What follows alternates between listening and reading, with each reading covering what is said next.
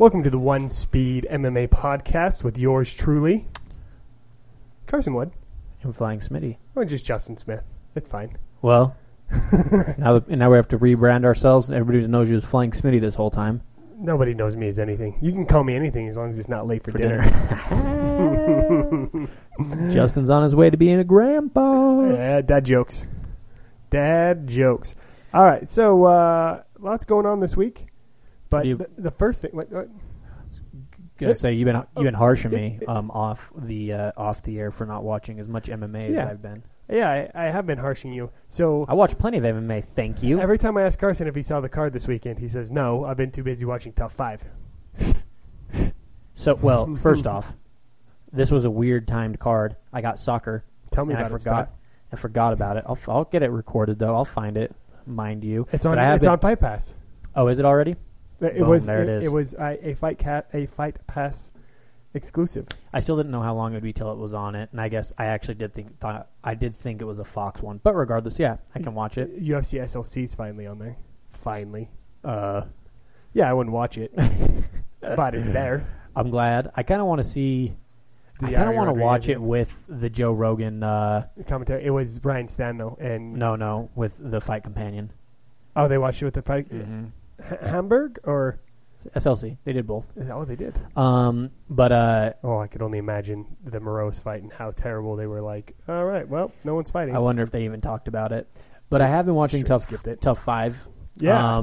Tell me about it. Andrew Wang. Yeah, you were telling me that Andy Wang was an internet meme. Andy Wang is an internet meme. Which part? So if you remember correctly, he's a BJJ guy. Right. He's a black belt. Yeah, he decided. So I found this out from Reddit once again. Nothing ever comes from us. It always comes from Reddit first. So it is the fountain of knowledge. Yes. So Reddit decides to post the Andy Wang meme for some random reason because I think they're talking about either BJ Penn in Manila or Nate Diaz, whatever it is. Mm-hmm.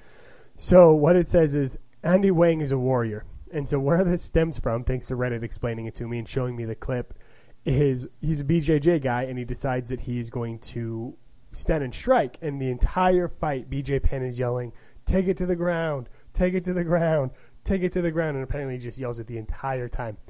And afterwards, Andy Wang goes to the locker room bawling. Well, he doesn't just immediately go to the locker room, though. He does just sit in a corner of the octagon and just crying with a towel over his head. That one too, yeah.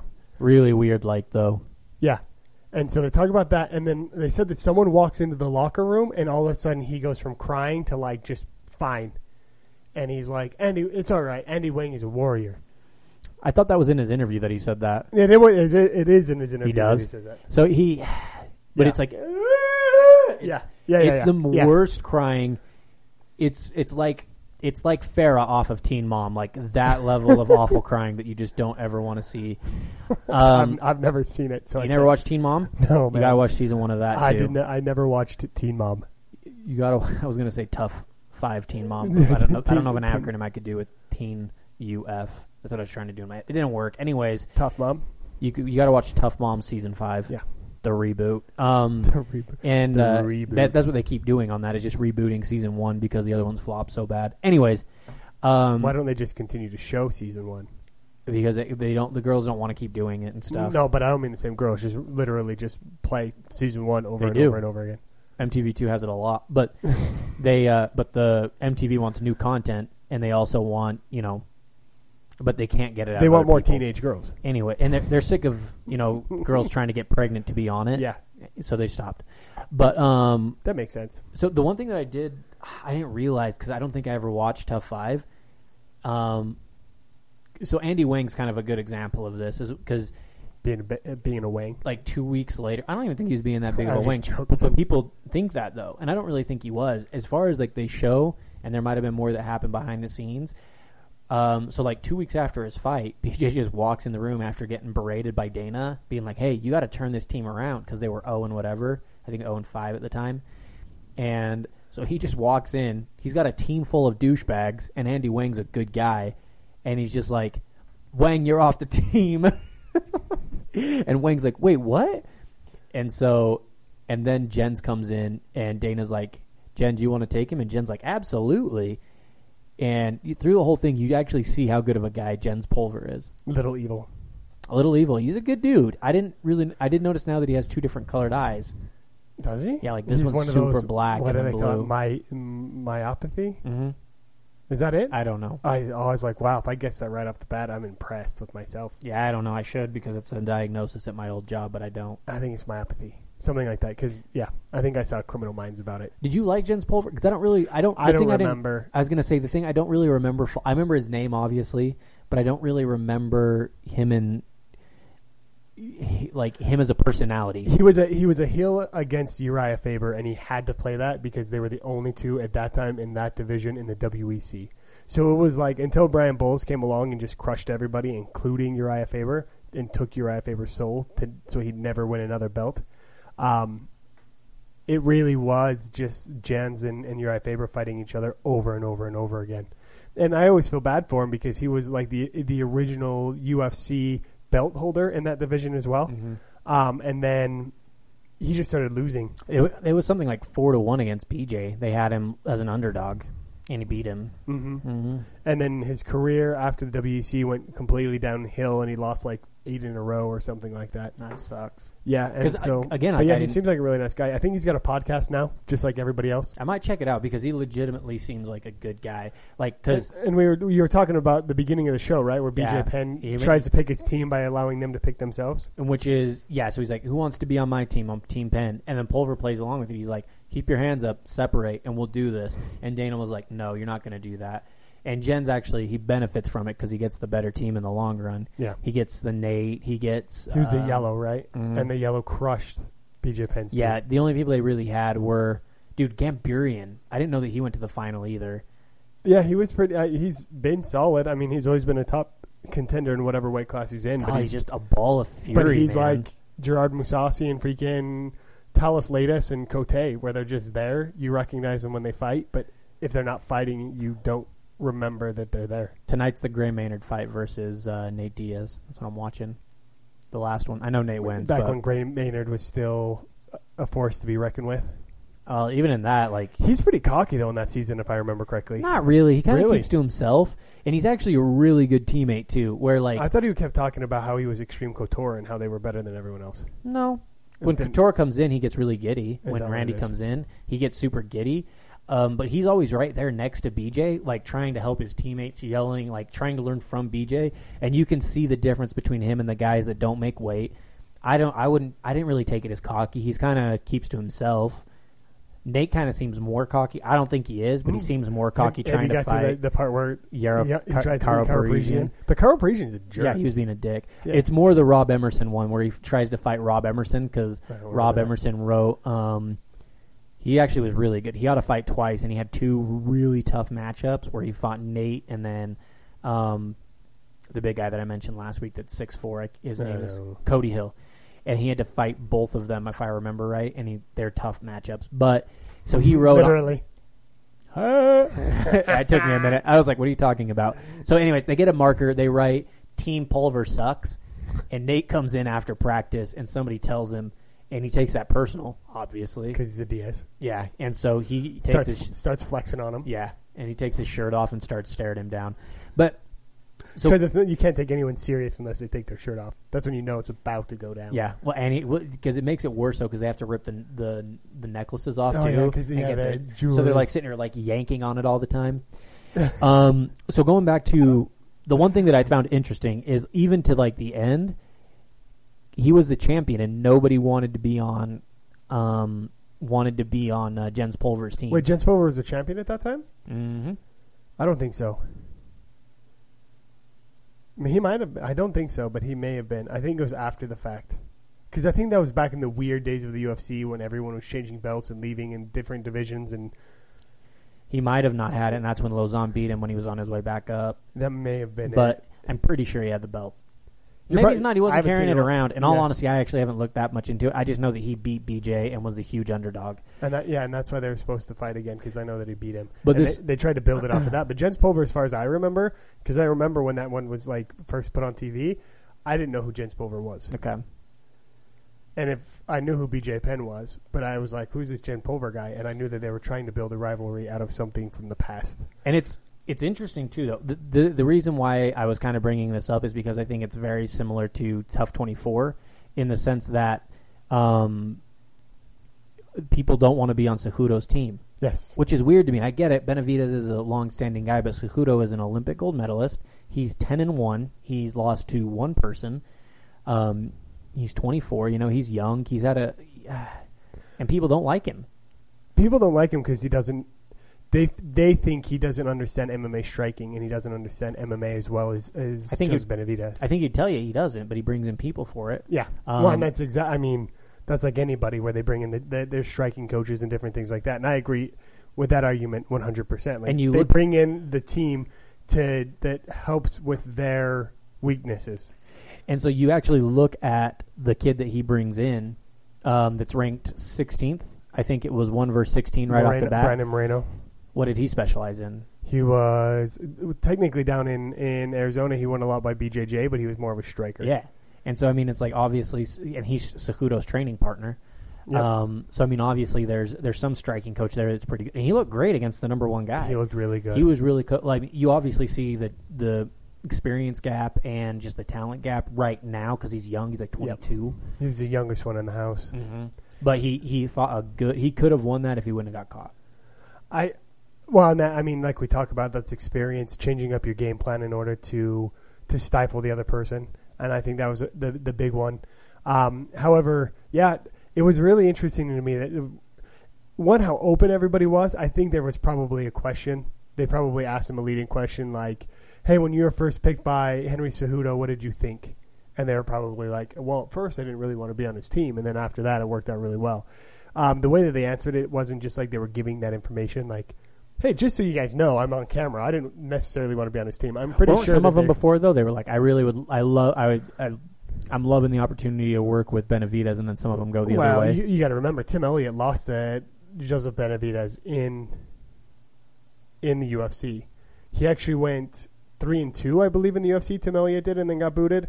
And the rumor is that he actually wins the season. And then, of course, Damasio Page, who's been in the WEC and a whole bunch of other places. A lot of those guys have fought. And a lot of UFC fighters actually want to train with people that have beat them in the past because that's one of the ways they can get better. Just like when Gustafsson lost to Phil Davis, he went and trained with him. And there's some other ones, usually wrestlers, where the striker loses to the wrestler and then they actually go train. Mm-hmm. Someone went and trained with Chael Sonnen as well after they lost to him, I believe. Or vice versa. Chael Sonnen went and trained with someone else after he had lost. I know that he trained with Okami. But they're both wrestlers. I think it might have been a BJJ guy. Mm. But I think the season's great. The Moreno fight was a really fun one to watch, especially because it was 1-16. And that French kid, that Alaskan... Which French guy? The one that won, Kai. He wasn't in that one. They had 2 fights in the first episode. I know, but I thought it was Terrence Mitchell from Alaska, and then wasn't it? I thought it was Alexandre Pantoja. He was in the first fight. That was the first fight, and then there was Mitchell versus Kai Kara France. That guy from New Zealand, right? Yeah, he Australia, but yes. Oh yeah, sorry. Oh man, sorry. I just wanted to let you know. They get upset about that. They do. Kiwis and drop kicks. He looked good. Yeah, his striking was. But no offense to Alaska, I don't think that they have the depth as much as like the Titan FC, and he tried to make the statement that they did though before. He was talking about like all the guys that they had go up there, which he's probably right. They went up there and fought way back in the past, and well, I mean, it's anything. We would be super stoked to see someone from Still Fist go up and fight, and we saw the guy from RFA, win, and they came in. RFA did RFA versus Still Fist, but I think we would know if someone with a Still Fist belt like Jordan, he did go into the Ultimate Fighter house when he had the belt, but they didn't, pitch him as a champion.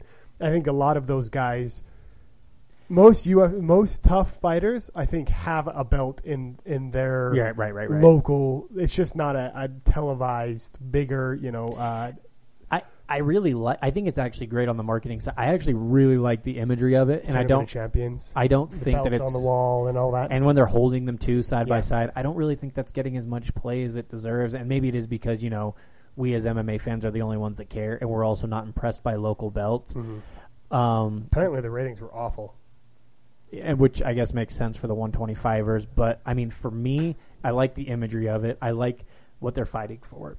And this is the first time in a long time I actually think these guys could challenge for the belt. They're not going to beat Demetrius Johnson, but the only irritation that I think I have with all of this is if someone who already has fought in the UFC and then been booted from the UFC comes back to get a shot at Demetrius Johnson. You don't like that? Well, Tim Elliott supposedly is going to win. It's supposedly he's not ranked number one, but Dana White hasn't come through. He's not. But that's what that's what the hubbub is on Twitter. It's supposedly leaked that he's going to come out and that he won. Okay. Put money on it. Yeah, but Dana White hasn't come out. Apparently there was another TUF 4, where it came out, and Dana White came out and was really irritated, and he hasn't said anything about this one, which means he might just have learned from the last one not to say anything and play it off, or that he doesn't actually win. The other thing that I like about this one in particular this season is the representation from everywhere. Mm. You see Asian, you see African, you see 2 Australians. You've got different portions of the U.S. represented: Brazil, Mexico. Mm-hmm. Maybe there's not enough on the European side. There really isn't. Bama. I'm sure they probably went after the Bama champion, and Bama was like, "No, thank you." And the other thing that they don't get into, and I would guess is happening, is I'm guessing that all of these guys are getting some kind of stipend, because all of these guys are probably professional fighters that don't have other jobs. So just like when the women came in from Invicta, I'm sure that they've paid, and or they had to pay the promotion to buy them out of their contract. I was wondering what you thought about that too, and I'm sure we could find it probably somewhere if we dug deep enough. But there has to be some kind of stipulation. I feel like part of it is you have to. I'm actually, I guess, surprised more that they haven't said the names of the other promotions as much, because this is actually, if you look at it, this actually kind of seems like a step into the cross promotion. We always talk about. I never thought about it like that, but that's a good point. Bringing them into the fold as well for the Fight Pass, and some of them are already, but bringing more of them under the fold for Fight Pass and creating more of a library that way that can be accessed, and trying to get people excited for these lower cards, I think. And so they're under the UFC umbrella. The UFC's trying, but they're not part of the overall monopoly of the UFC. They're still their own separate entities, but they're under the umbrella of the UFC. That's what I think the UFC's doing on this more than anything. But yeah, no, I had not thought about it like that until you had just mentioned it. But it is, I mean, obviously they didn't go to WSOF and they didn't go to Bellator, but it is a good way to get some of the other ones. And of course they still, I mean, do they even have divisions for that though at those in those promotions? Flyweight? I don't think I believe that they do. I don't know. But it's interesting, without delving into that, because I really don't know off the top of my head. It's interesting to me that I think that they do have a good relationship with a lot of these promotions, due to the fact that a lot of these promotions feed into the UFC, and they know that they're going to feed into the UFC, and they actually post about them getting signed. So like RFA, Titan FC, a lot of those guys, like when Belal, I think Muhammad signed with the UFC, Titan FC actually came out and was like, "Congratulations to Belal Muhammad for signing with the UFC." So it's a little bit different, where Scott Coker and those kind of guys, it seems more like a competition. A lot of these places know that they're feeder leagues for the UFC, and they're going to get more people in their promotions, and they're going to be able to promote themselves better, knowing that they are a feeder league into the UFC. Right, and you also, I would assume the UFC would be moving it the other way as well. Like they would help do promotions and things like that, and possibly put it on Fight Pass. It would make sense to do AAA. I mean, okay, cool. This guy's lost 2 in the UFC. Let's send him back over to RFA. Well, and think about it. Think about it in the long term for the UFC, what they're trying to do with Fight Pass. And this is why I think that the $4 billion price tag was so big after Fight Pass. I don't think everybody's really seeing the potential of Fight Pass. Essentially, what they're creating is the Netflix for fighting. Yeah. So it's not good if you don't have enough content, but they have the old Pride ones. If they can start essentially making it like a full comprehensive package, they've got multiple live promotions going on at once, and you can watch them anywhere.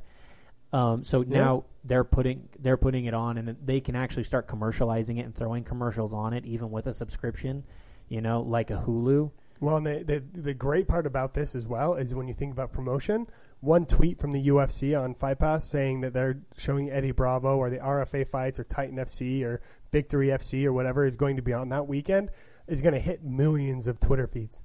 So in and of itself, just having signed a contract with the UFC has broadened their viewership based on not only having, X amount of Fight Pass viewers, but also the UFC brass pushing on their Twitter and their Facebook page and whatever else the upcoming fights. The other thing that I think it does is it kind of gets the UFC a better understanding when they are if they do go that route, pushing these promotions on Fight Pass, because I think Fight Pass is going to be treated more like an actual channel.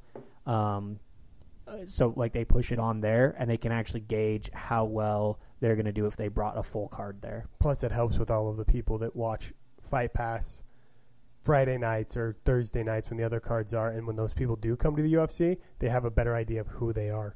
I'm also thinking they'd probably do something like, one, if you can watch on your, you can watch your local promotion without paying, how much it costs to go to one of those local promotions. It's still like $40. Yeah. You can watch it on your Fight Pass card and catch it, and you don't have to go. Or, you know what we can do? You're a Fight Pass member. You can come to the show for half off. Something stupid like that.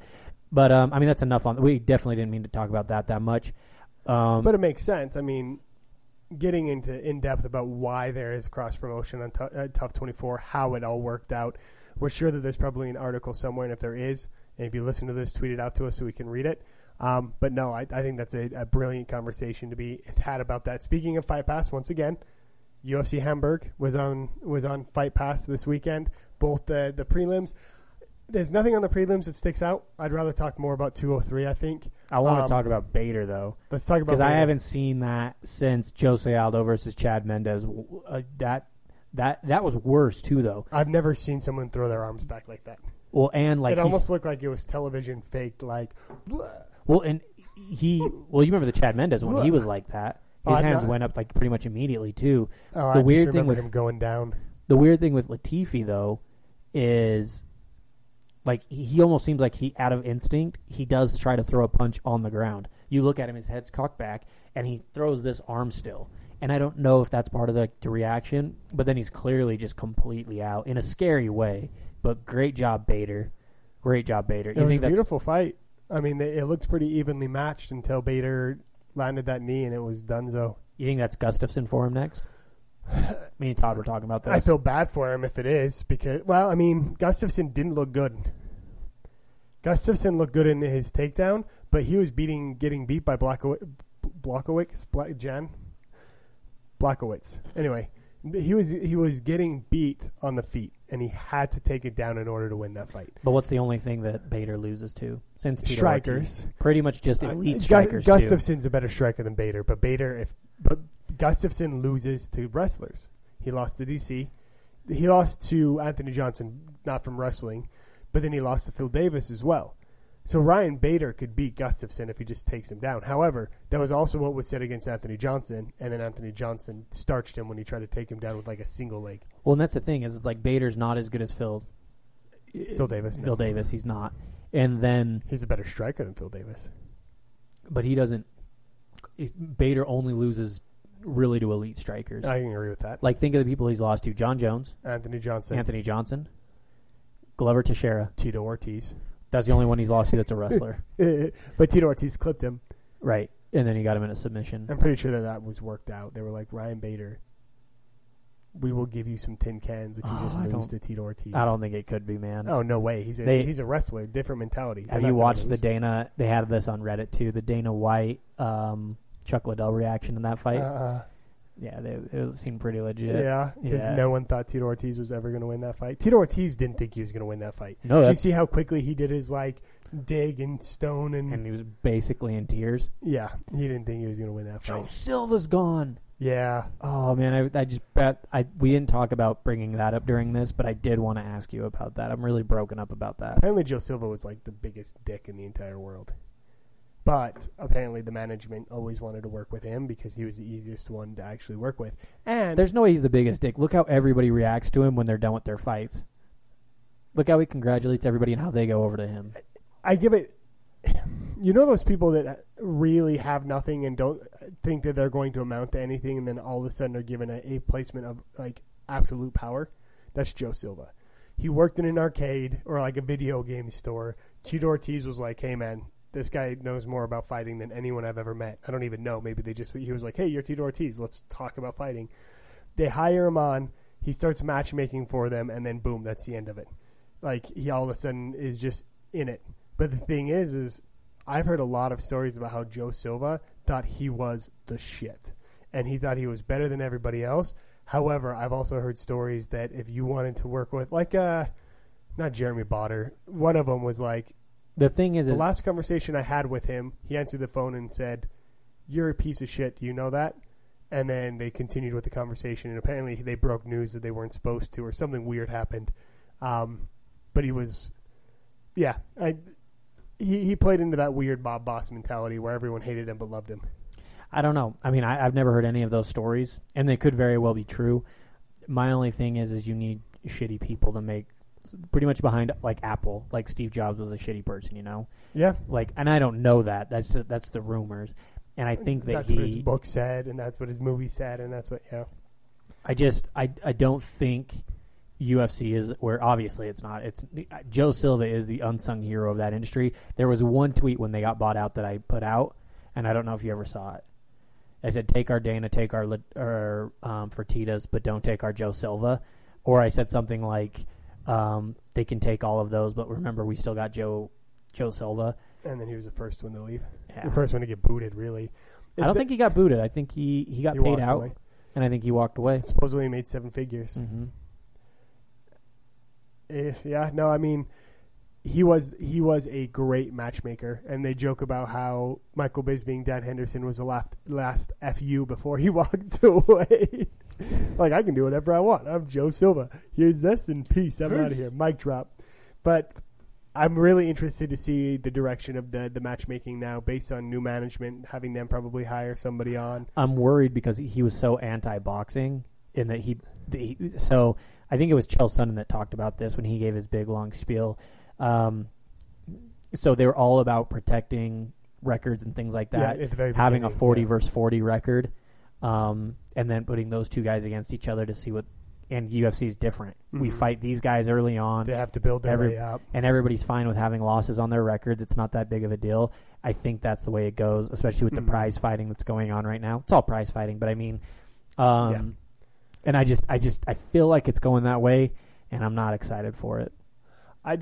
You can't do that with the UFC because because if you build people that are touted only because they're like the joke that we had when Gavin was on here. If you lose, you're out. That's kind of the prize fighting mentality of like, unless you're undefeated, then you don't matter. So it basically being like, oh, you're 40-1 now, you don't matter anymore. And you can't, I mean, and we always discuss, until you have your first loss in MMA, you're not really an MMA fighter.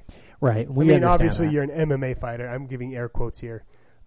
But you know what I mean. Like, you can't better yourself as an MMA fighter until you have your first loss. And we understand that. And I think real boxing people would probably say something similar for their sport. But it's easier to sell $30 million worth of promotion. Promotion is different than like the heart of the sport. Because it's not believable that someone's going to beat Mayweather unless they're undefeated. You know what I mean? It's hard to sell someone with 5 losses that's going to come in and fight a Mayweather who's undefeated and has been his entire career. Whereas if you have someone like a Manny Pacquiao who's also undefeated, even though he lost to Bradley, I don't think he was undefeated, but or hadn't lost in X amount of years, it's a much easier to sell as a $30 million fight than someone that they bring in off the street. Just like Creed, he was Creed's son. Yeah, and once that name got out there, he was undefeated. No, he's not. He was undefeated because he'd only had like 3 fights. He was like 3-0. That's right. But But come on, man. I can't remember it. It was a long time ago that I saw it. I feel like that's what Joe represented. He's the heart. He is what we kind of bought into the sport. He was there since '95, and we bought into what he brought to the sport many years later. We like that you lose. I like that Conor McGregor lost and came back. And I think they're going to take that out. Speaking of losing, what in the world is going to happen at 205? Gustafsson lost to Johnson. Bader lost to Johnson, so it makes sense kind of that they fight. Teixeira lost to Johnson. Teixeira lost to Gustafsson as well. Teixeira beat Bader. DC's beat all of them. What do you do with that division? I think it's got to be Bader Gustafsson. If Jones come back, it's Jones Johnson.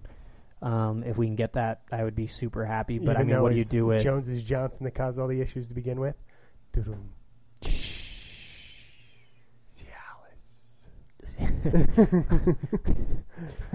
What do you want to see? I think Gustafsson Bader makes a ton of sense, especially both of them coming off a win. I think that's awesome. I think Johnson versus DC again. I think that's the fight to make, especially since he starched Teixeira. Teixeira could fight Latifi, but really that doesn't make a ton of sense either. But I mean, they are both coming off of losses, so you can throw it in there. The 205, man, they need some new fighters. They need some new blood. And Dana even knows it. I mean, that we just barely got that, though. I mean, with who? When Jones finally left, like, it freed up Cormier. Like, think of if Jones was still around. That's not new blood. It's still the same 5 fighters. But I don't think so. I think we're still waiting to see itself play itself out. It's not the Couture, Rashad. Right. You know, I'm not saying we don't need new blood. I think we're just having short memory. We're having short memory loss of this division was all but wrapped up with John Jones, and we didn't know what we were going to do with it. But let's talk before John Jones. No, I get it. You're right. Hua. There was Liddell, Rashad, Couture. There was a lot. You're right. I'm not saying Thiago Silva. The crazy guy that pulled the gun on his family. Paul Harris could have probably fought there. Little fat 155er. Speaking of Thiago Silva, the crazy guy that almost shot his wife, guess who he's training with? Travis Brown. You trying to insinuate something? Oh, Reddit already did it. Reddit has insinuated all of it. Yeah. Anyway, we can move on from that. Thanks, Reddit. So a guy that wasn't necessarily convicted. He was accused by one person, so we don't know yet. We're talking Travis Brown, though, because Thiago Silva was like straight up. No, I know. Okay. But at this point, so now, I mean, regardless of what we found out, Travis Brown is guilty at this point.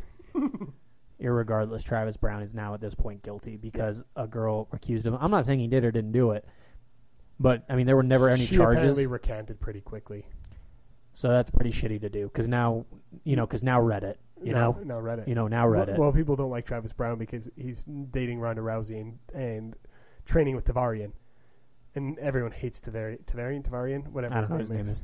I mean that's neither here nor there. But the fact that it's just like Thiago Silva, they both beat women. One of them pointed a gun at one. Like, it's just shitty for Travis. But he lost me a lot of money, so yeah, go straight to hell. A lot of money being $100. For me, it's a lot. Yeah, I'm not rich. You guys can start donating money to us if you want. I'm rich. Then that $100 can be $1,000. Yeah, tip a podcaster. Screw tip a fighter. But no, I think you're having short memory loss as far as like this division was a lot more wrapped up before. The only fight that we could have made a few months ago was Jones and Johnson. Yeah. Or we could have tried him Cormier again, but were we going to go through that whole... Yeah, we were about to, and then it got postponed again. So, I mean, we're at least being able to throw names around. It's not its heyday. It's not the Liddell, the Ortizes, the Huas. What do you think's happening? You think people are not going to that weight because they can make 180? Or 185? Or why do you think that the 205 division's almost as shallow as the heavyweight division? It's not shallow. John Jones is dominant, and Cormier is just as dominant, just slightly lower than Jones. And so you have four. So it's basically in the same situation as the heavyweights. You have the top 5 that are really dominant, and then you have everyone else. No, it's even worse than that because I mean you have top 2. There's not a clear cut number 1 at heavyweight. They've all lost to each other still. But that's what I just pointed out. Basically, other than DC. Exactly. That's what's happened with light heavyweight. No, this is more like Anderson Silva. There just happens to be 2 Anderson Silvas in one division. It's John Jones is Anderson Silva, and Cormier is Lyoto Machida. I was going to say it's essentially like having GSP. It's like GSP and Anderson Silva in the same division. What the hell else are you going to do with that division? It's tough. Yeah, it's tough because Cormier is as good as he could have easily dominated that division and but he could have done it for a lot longer if John Jones didn't exist. And, it's like he's that good, in my opinion. Another reason to like DC, which we both do, but a lot of people don't for whatever reason. I don't like him commentating. I love him fighting. I can understand that. So apparently he was doing an AMA, which stands for Ask Me Anything for those that don't go on Reddit. But I think it was a Q&A on his Facebook page, and someone asked him who he thought was the best lightweight right now. Said John Jones. And he said John Jones. Because he beat him and he hadn't been beat. He's not a liar. And that's a good thing is you can see he's a true competitor. Everything that he does, he just wants to compete. He wants to be the best. But he's not going to lie and be like, oh yeah, it's Gustafsson when he actually it's like we know who it is. It's John Jones. And he also doesn't he doesn't use it to take a shot at him either. Mm-hmm. He's not like, well, if someone could keep something, or someone could do this, or someone could get their act right. It's like, do you remember when Chael Sonnen fought John Jones? Do you remember what happened? Where John Jones could have hurt his toe. He pulled it off, essentially. Yeah. And they're like, they almost had to stop the fight. Can you imagine being the champion at 205? And he's like, come on, guys. We all saw the fight. When we walked out of it, regardless of what happened with his toe, who won that fight? And it's like, real competitors, you know who they are because it's like McGregor, too. He didn't make excuses. Initially, he didn't. He started to sell the fight pretty quickly after the Diaz. I keep bringing up McGregor, but when he lost to Diaz, it's I lost. And that's how you know when they're really in it for, more competition. Than they want to test themselves. Yeah, I agree. I know, and a lot of those guys that actually go out, compete, kudos to train, him, and come back. Who? Kudos to him. Conor McGregor or DC? DC. I mean, because he could have answered it anyway, but he was real. Yeah, and I like DC. I know that there's a lot of people that don't. MMA fans are weird. There's a lot of you that I don't like. Let's just put it out there. Mm-hmm. Anyone listening to this, I love you. You're probably my favorite person. No, because those people talk to us on Twitter, but they don't listen to our podcast. That's fine, but there's still some of those people that listen. You want to know what drives me nuts? Tell me about it, stud. Tell me about it, stud. Not Grease. I love that. Unless it's in MMA, and then it's not allowed. GSP. Yeah, come on, GSP. Ugh. So, talking about Jake Shields last time on the podcast. Right. We were wondering what the hell happened. We were wondering where he was, and he was very dominant before he disappeared. He will now be fighting John Fitch. I mean, this is a UFC matchup. Jake Shields, John Fitch in the UFC. But obviously, this is WSOF. Race FO, great job for getting this done. This is your nightmare fight. Well, I don't think so because I think they're wrestling. I think they're wrestling in their BJJ offsets, and I think Jake Shields is much better. You think they're going to try to stand? But even the thing is, you think they're going to stand? They're such great BJJ guys that's going to be an awesome fight. It's not one guy completely dominating the other. I mean, what happens if John Fitch gets Jake Shields back? What do you think is going to happen?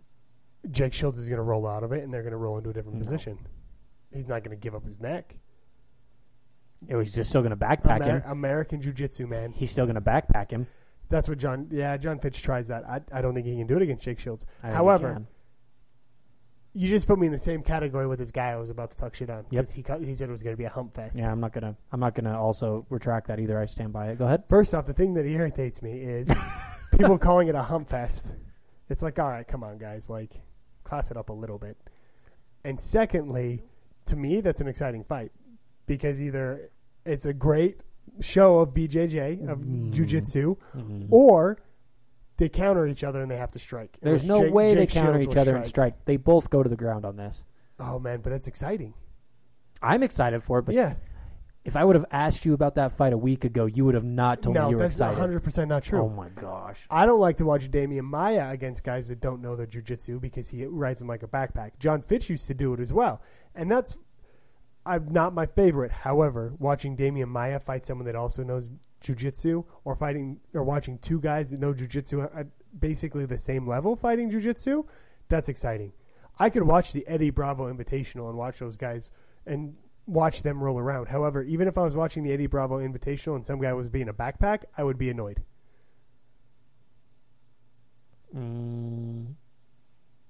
I wish I would have asked you about this fight. Patrick Cote. I wish I would have asked you about this fight a couple weeks ago. Against Chris Camozzi. I wish I would have asked you about it. Patrick Cote against Chris Camozzi. Patrick Cote rode him like a backpack, but ended up submitting him very quickly. And I thought that was an interesting fight. He had a body triangle. He was attacking from on top. He wasn't just riding him like a backpack. He was actually trying to advance position and free his neck. That was not exciting, but it was at least worth watching. I watched that video that you mentioned, by the way, of Maia the other week about with the red circles and everything. Yeah. I've been trying to also look more on the tough shows to see the really shitty fighters. There's Weems. He's the poor guy. He's the brunt of every joke. His name's Weems, and you can tell he kicks like I do. I don't know how he got on the show. He apparently had like 40 fights, something crazy like that. I have no idea how he got on the show. Gray Maynard ran through that guy. And so you can just hear Nate Diaz in the back telling Weems what to do. And it's just so weird to me. Like, it looks so simple on the ground. They make it look so interesting, but there's so much that's going into it. Even looking at Paige Van Zandt, like the most basic thing, when she got Beck Rollins, and she just runs up to her, and before she starts throwing punches, she throws her knee to, like, not her knee to her midsection, but over it. You know, it's just like she's always in position to transition to either like a full mount or to start like attacking for like a submission. It's the ground game. It gets more and more interesting the more you watch. I feel like, and I'm not saying you're not into that. I do feel like if I would have suggested that fight to you a couple weeks ago, I would have got a different reaction for it. But no, I'm not a big fan of Jake Shields, and I'm not a big fan of John Fitch. But those two fighting against each other, I'm a big fan of. Fair enough, because that's exactly what I would have said. Is you don't like either of them? Yeah, and it'd be like you could even throw Maya in for a 3-way fight, and I don't think you'd be interested in it. Depends on what kind of 3-way you're talking about. You just got done getting mad at people for talking about Humpfest. Ooh, that's a north-south-north. That's different. Mine's joking, not trying to belittle someone who has much more talent than I do in jiu-jitsu. So let's talk 203. You want to do 203, or you want to talk? What do you think about Alvarez McGregor? We talked about this before. I don't want it, but I mean, I'm not gonna bitch about it if they give it to me. It's still gonna be exciting. Sounds like it's coming to fruition. This is one of those cards once again that top to bottom, I know most of the people. You may not know this, but I want to get your opinion on this. I actually don't know the main one. Let's start with CB Dollaway. Drew Dober, I'm familiar with, but let's not. But CB Dollaway will be fighting at 205. Are you familiar with CB Dollaway? Mm-hmm. Fights with Ryan Bader. He looks like a Bulldog. Yeah, I was gonna be a lot ruder, but Bulldog. We'll leave it Bulldog. What do you think? Him fighting at 205. I mean, we're just gonna keep seeing more guys go up.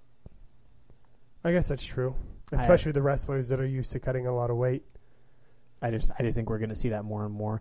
And, I mean, it's actually honestly probably good. We can probably start getting a lot more people. You know, we can get the new bloods in the other division and see if maybe we can reinvent some careers. Most people are obviously going to fall off, but I think we saw it with Cerrone. We're going to see some stuff like that. But he wants to go back down to 155 and fight Alvarez, who he's already beat. CB Dollaway wants to go to 205 to 155? No, you're talking Cerrone. I was like, wait a minute. No, that makes sense. I don't know why I went that way. Speaking of funny things, have you seen the MMA math? You gotta. I'll send you some. It's your criteria. This guy beat this guy, who beat this guy, who beat this guy, and so they could win it. So they have Conor McGregor over Brock Lesnar. They probably stole it from me. I'm way funnier than them. Well, what it was is Nate Diaz, and it goes back to like Jeremy Horn, and then Jeremy Horn beat Chuck Liddell, and Chuck Liddell beat someone who was at heavyweight. And the person Alistair Overeem, and Alistair Overeem beat Brock Lesnar. So it goes all the way down to Conor McGregor being able to beat Brock Lesnar. Mine's way better. Yeah. I did it off the cuff. You did do it off the cuff. More than once. So it's maybe this MMA math came from you. Maybe someone just stole your idea. One of those douches that's listening to us. Yeah, there was one of them. One of the two. No, I mean, it's fine. So Ian McCall's back. Uncle Creepy. Uncle Creepy's back against Ray Borg, who lost to Scroggins. Scroggins was supposed to fight McCall on the last card but didn't make weight, and then said, I come to fight no matter what. Just apparently not at the weight that I've been contracted to fight at. I will not. He's in Mike Perry territory for me now. Scroggins. Did you see the UFC's comment on the Perry thing? What'd they say? I think they handled it the best way that they could. They didn't fire him or anything like that because he's a fighter. I can't remember his name, but essentially it was, we will be monitoring the situation. Any more comments like that will result in either suspension or termination. But they did a good job of trying to distance themselves from that. Well, because even your job gives you at least like between 2 and 3 strikes before they fire you. So I understand. And think about all those dudes that have said faggot, and they haven't been fired right off the bat. I mean, the only guys that were fired right off the bat were guys that were using steroids, and then most of them have been brought back. Josh Barnett. And everybody. Oh, speaking, we won't go back to that. I don't know what they're going to do with the heavyweight division, especially Arlovsky and Barnett. They should both just retire. Yancy Medeiros. Oh, you got laughs last week and the week before. I'm not giving you any more for that. Go ahead, I'm sorry.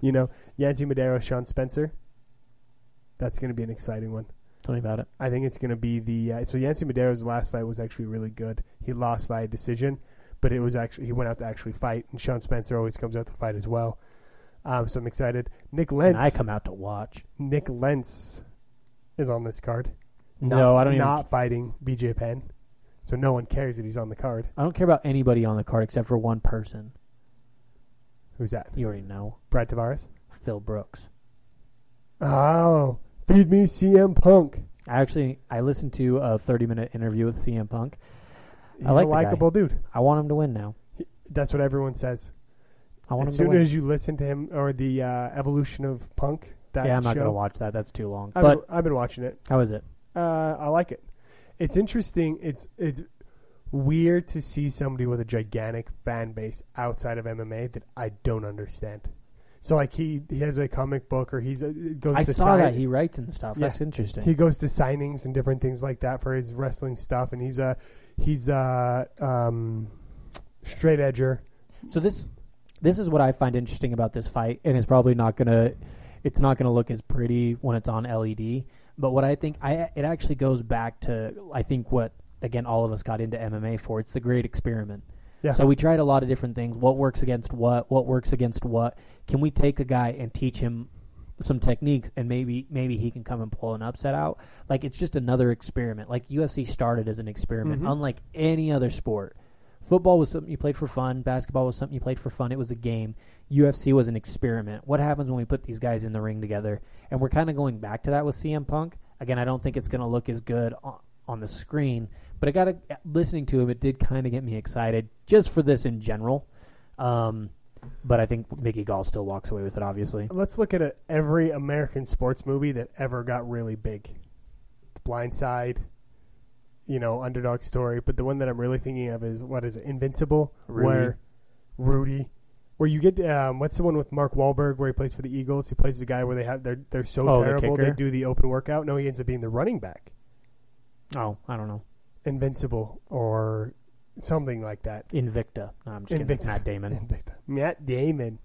But anyway, people like these stories of, hey, this guy walked off of the streets and ended up being really good at something for a short amount of time because it gives them that idea of like, hey, that could be me. Or hey, exactly, and that's what I noticed. It brought me back to, and I know that this is stupid, but it's like I want to go back into MMA, and I eventually do want to try a fight, like to see where it goes. And it's like at the end of the day, is that going to happen? I don't know, but somebody like CM Punk that's 36, he's 8 years older than me, and he's trying it now. Why can't I try to do something at this point? My favorite was in Forrest Griffin's book. He basically says, if you're between 25 and 28 and haven't been into an MMA gym, you're too old. Don't get into MMA. That's to you, Punk. Yeah, exactly. No, I'm super interested. The more you listen to him, the more likable he is. You can kind of understand why he became such a likable person in the WWE, even though he was a heel and then he was a good guy and then he was a heel or whatever it was. I'm not absolutely sure. But the fact is if you can just listen to him talk for a little bit and he can convince you that he's a likable person, it makes sense. And the hard part is he's 100% honest. And I think it makes it that much easier to relate and to like him because he's not pretending. He's like, I could go in there and I could get beat, but at least I did it. At least I went in there and I did this. And he actually said something pretty poignant that, I mean, we always think about as people, but I mean, and we always are gonna. The next day we're gonna change our life, and we're gonna try something that we have. And he actually said the only regret that he really had was that he didn't pick it up when they offered it to him a few years ago. And then, so he, but he said, I'm not going to be the guy that regrets not doing something that I wanted to do. I mean, how many times do we all think about that, Well, the thing that really irritates me is you get someone like The Rock or you get someone like Dave Bautista, who were both wrestlers, and they said, hey, if MMA would have been bigger when I was younger, I would have done it. And everyone's like, oh, man, could you imagine seeing them in MMA? And that would have been so cool. And now you actually get to see someone that was... Well, they're really wrestlers, though. That's true. And Both The of Rock them actually came from wrestling The backgrounds. Rock is more like Lesnar, where he was also he was a football star too. I don't know what Bautista was, in all honesty, but I think he may, yeah, but nonetheless, it's weird to me that like you look at these guys that are already famous or movie stars who move past wrestling, because now they're not wrestlers anymore. Now they're famous movie stars or whatever they are, and all of a sudden it's, no one remembers Bobby Lashley and how he went from wrestling over to MMA. And I mean, everyone's like, "Oh, CM Punk's the first one that's going to do it," and they actually had a crying John Jones meme about crying John Jones, not Jordan. Yeah. Yeah, they're trying to change it, but basically it represented Bobby Lashley when everyone was saying that CM Punk was the first one to transition over. But did you know he almost didn't get his license through the Ohio Commission? Mm-hmm. So let me break this down to you, because this came to light for me the last 2 days. Apparently in Ohio, in order to be sanctioned to fight, you have to have at least 5 amateur fights, which is actually somewhat high for some places. I mean, some of the... who are they saying? Chris Weidman never had an amateur fight. He went directly into pro MMA. Jordan, my cousin, who used to fight on the local ones, as long as you get paid, technically they're considered pro fights. So him fighting in the back basement of the hotel and getting paid $100, that's technically a pro fight. So nonetheless, Ohio Commission, and the way that they got it passed was they basically went to Brock Lesnar, or not to Brock Lesnar, but they showed Brock Lesnar and how well he did, and him coming from a wrestling background. And then I think they pitched that he knew Sambo or some other type of fight style or something like that. And that's how they pitched it and got it past. So essentially they took advantage of how dumb those guys are. Well, they probably paid him a couple $100,000 as well. You think that much?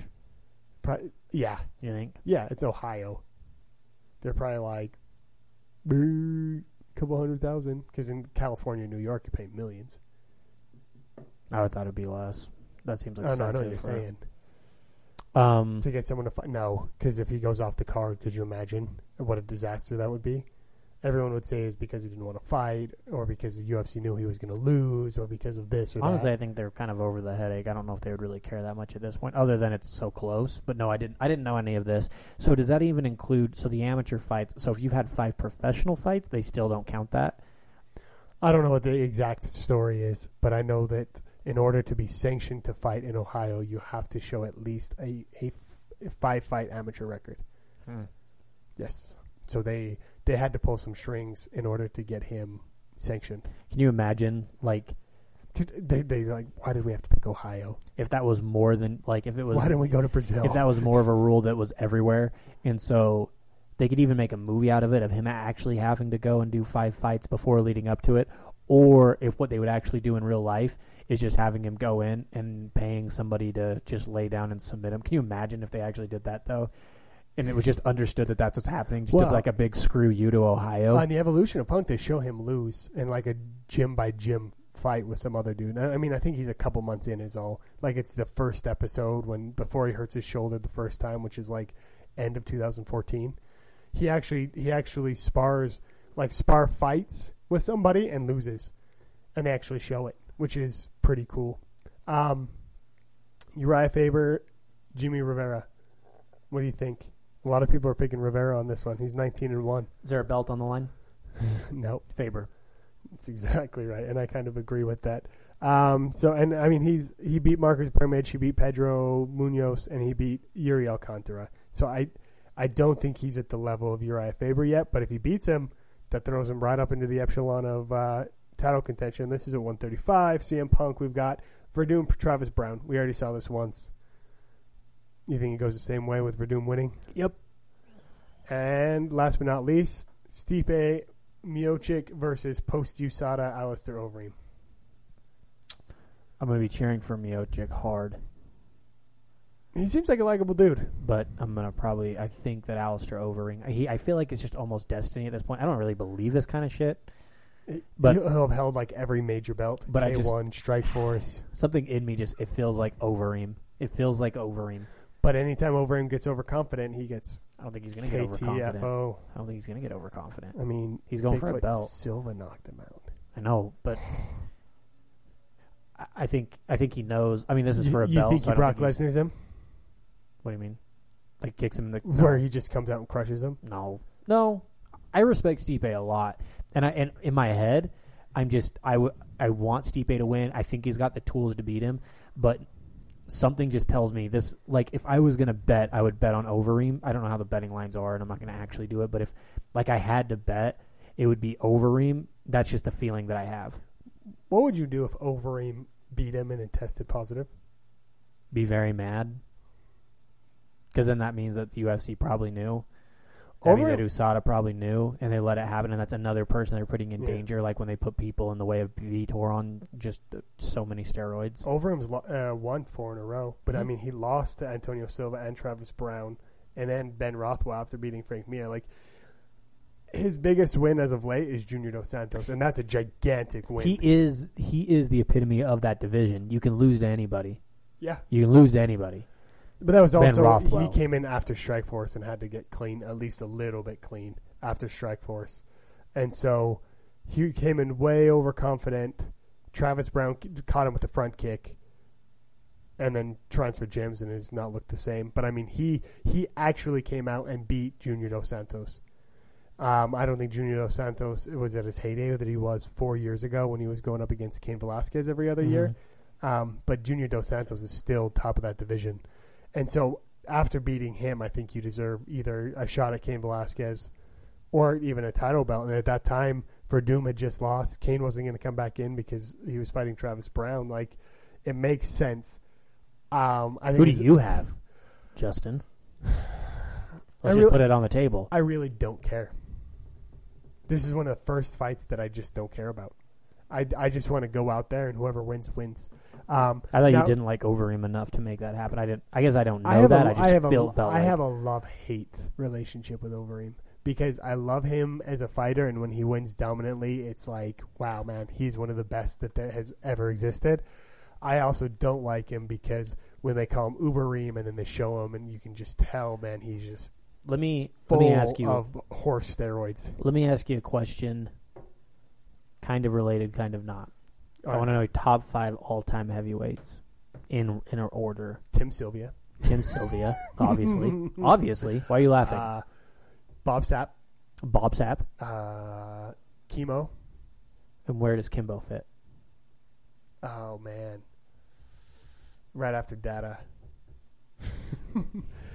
Top 5, that's too hard. Because if I were to go way back, I guess more of what I should have just asked. Overeem.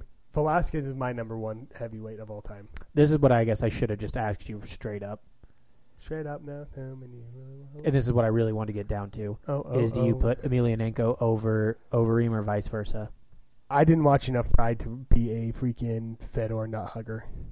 Okay. There it is. I don't believe in their heydays, if you take the current MMA fighter versus the Pride MMA fighter and take them off of steroids, the current MMA fighter crushes the past Pride fighter. I think Fedor Emelianenko at his prime against the UFC heavyweights that we have right now is mid to high tier. He may have held the belt at one time, but I don't think he's as dominant as he was in lower promotions fighting other people. I think I put Velasquez at this point. Verdum armbarred him. He's the first one to do it in a long time. I'd probably say Overeem. Overeem is by far one of the best heavyweights of all time. Probably Couture. Couture just because of what he did. I mean, he beat Tim Sylvia. He lost. I think Couture now. I think if Couture would have fought Brock Lesnar after he lost, I think he could have beat him. Mm-hmm.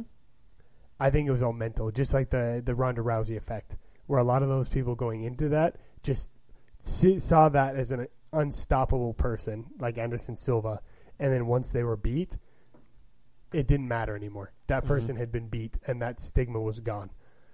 And I think if Couture would have fought Lesnar after Cain Velasquez, and of course when he was a little bit younger, I think he could have beat him. Mm-hmm.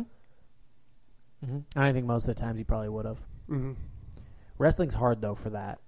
Because Brock, like, if he gets on top, different he's staying types on of top. wrestling too. I mean, Greco-Roman compared to freestyle. MMA wrestling. I think Lesnar, if he gets on top of even Randy Couture, Randy could get out of it. Obviously, he's just so small. But yeah, and I think Lesnar on top. it's one thing trying to get him off you. It's another thing while he's throwing those stupid frying pans at your head. Mm-hmm. Big dumb frying And I mean, pans. that's really what he did. As soon as he started beating on them, they were just kind of done, and then that was it. I mean, Frank Mir, man, looked like a freaking minotaur after. Oh, dude, he might actually be in my top 5 too. He's done it for so long, and like, yeah, I mean, if he would have gotten in a motorcycle crash, there's a lot of different things that go behind that. Right? Did you know who was it? Bassarutin fought heavyweight for a little bit, didn't he? Yeah. And I mean, it's a whole early days. They all kind of had like a foray. Well, there was there. only 2. There was light heavyweight and heavyweight. Right. So I mean, that's why BJ Penn was fighting heavyweight and Leona Machida and so on and so forth. Like, that's all they really had. So we've reached our hour mark. Anything else you want to say? I really like you. Sorry that this took so late to get in. Hey, it's all right. I'm glad that. I usually don't get it until late, so it's fine. Ho! I appreciate you setting up the equipment. We can hear each other now to make sure it sounds great for headphones everybody. and stuff. The hard part is it doesn't sound like it does on. I mean, it does sound like it does on the headphones, but doesn't necessarily. So It used to not even matter, so I appreciate it. Yeah, I like it. And then to everybody else, we appreciate y'all listening. Yeah, make sure you subscribe and follow us on Twitter and have conversations with us because we like y'all. And then unsubscribe and subscribe again because that doesn't matter at all. It doesn't matter. But subscribe on as many different programs as you can. And create accounts and do it. Yeah. And Just call kidding. your local syndicated radio and tell them to put us We on. always are for that. All right. I mean, we have no way of actually like having. I don't know if it's like an LLC or anything of actually starting to get that going. I don't think so. My goodness, we'll do it. No, we appreciate it, everybody. Thanks so much. Bye.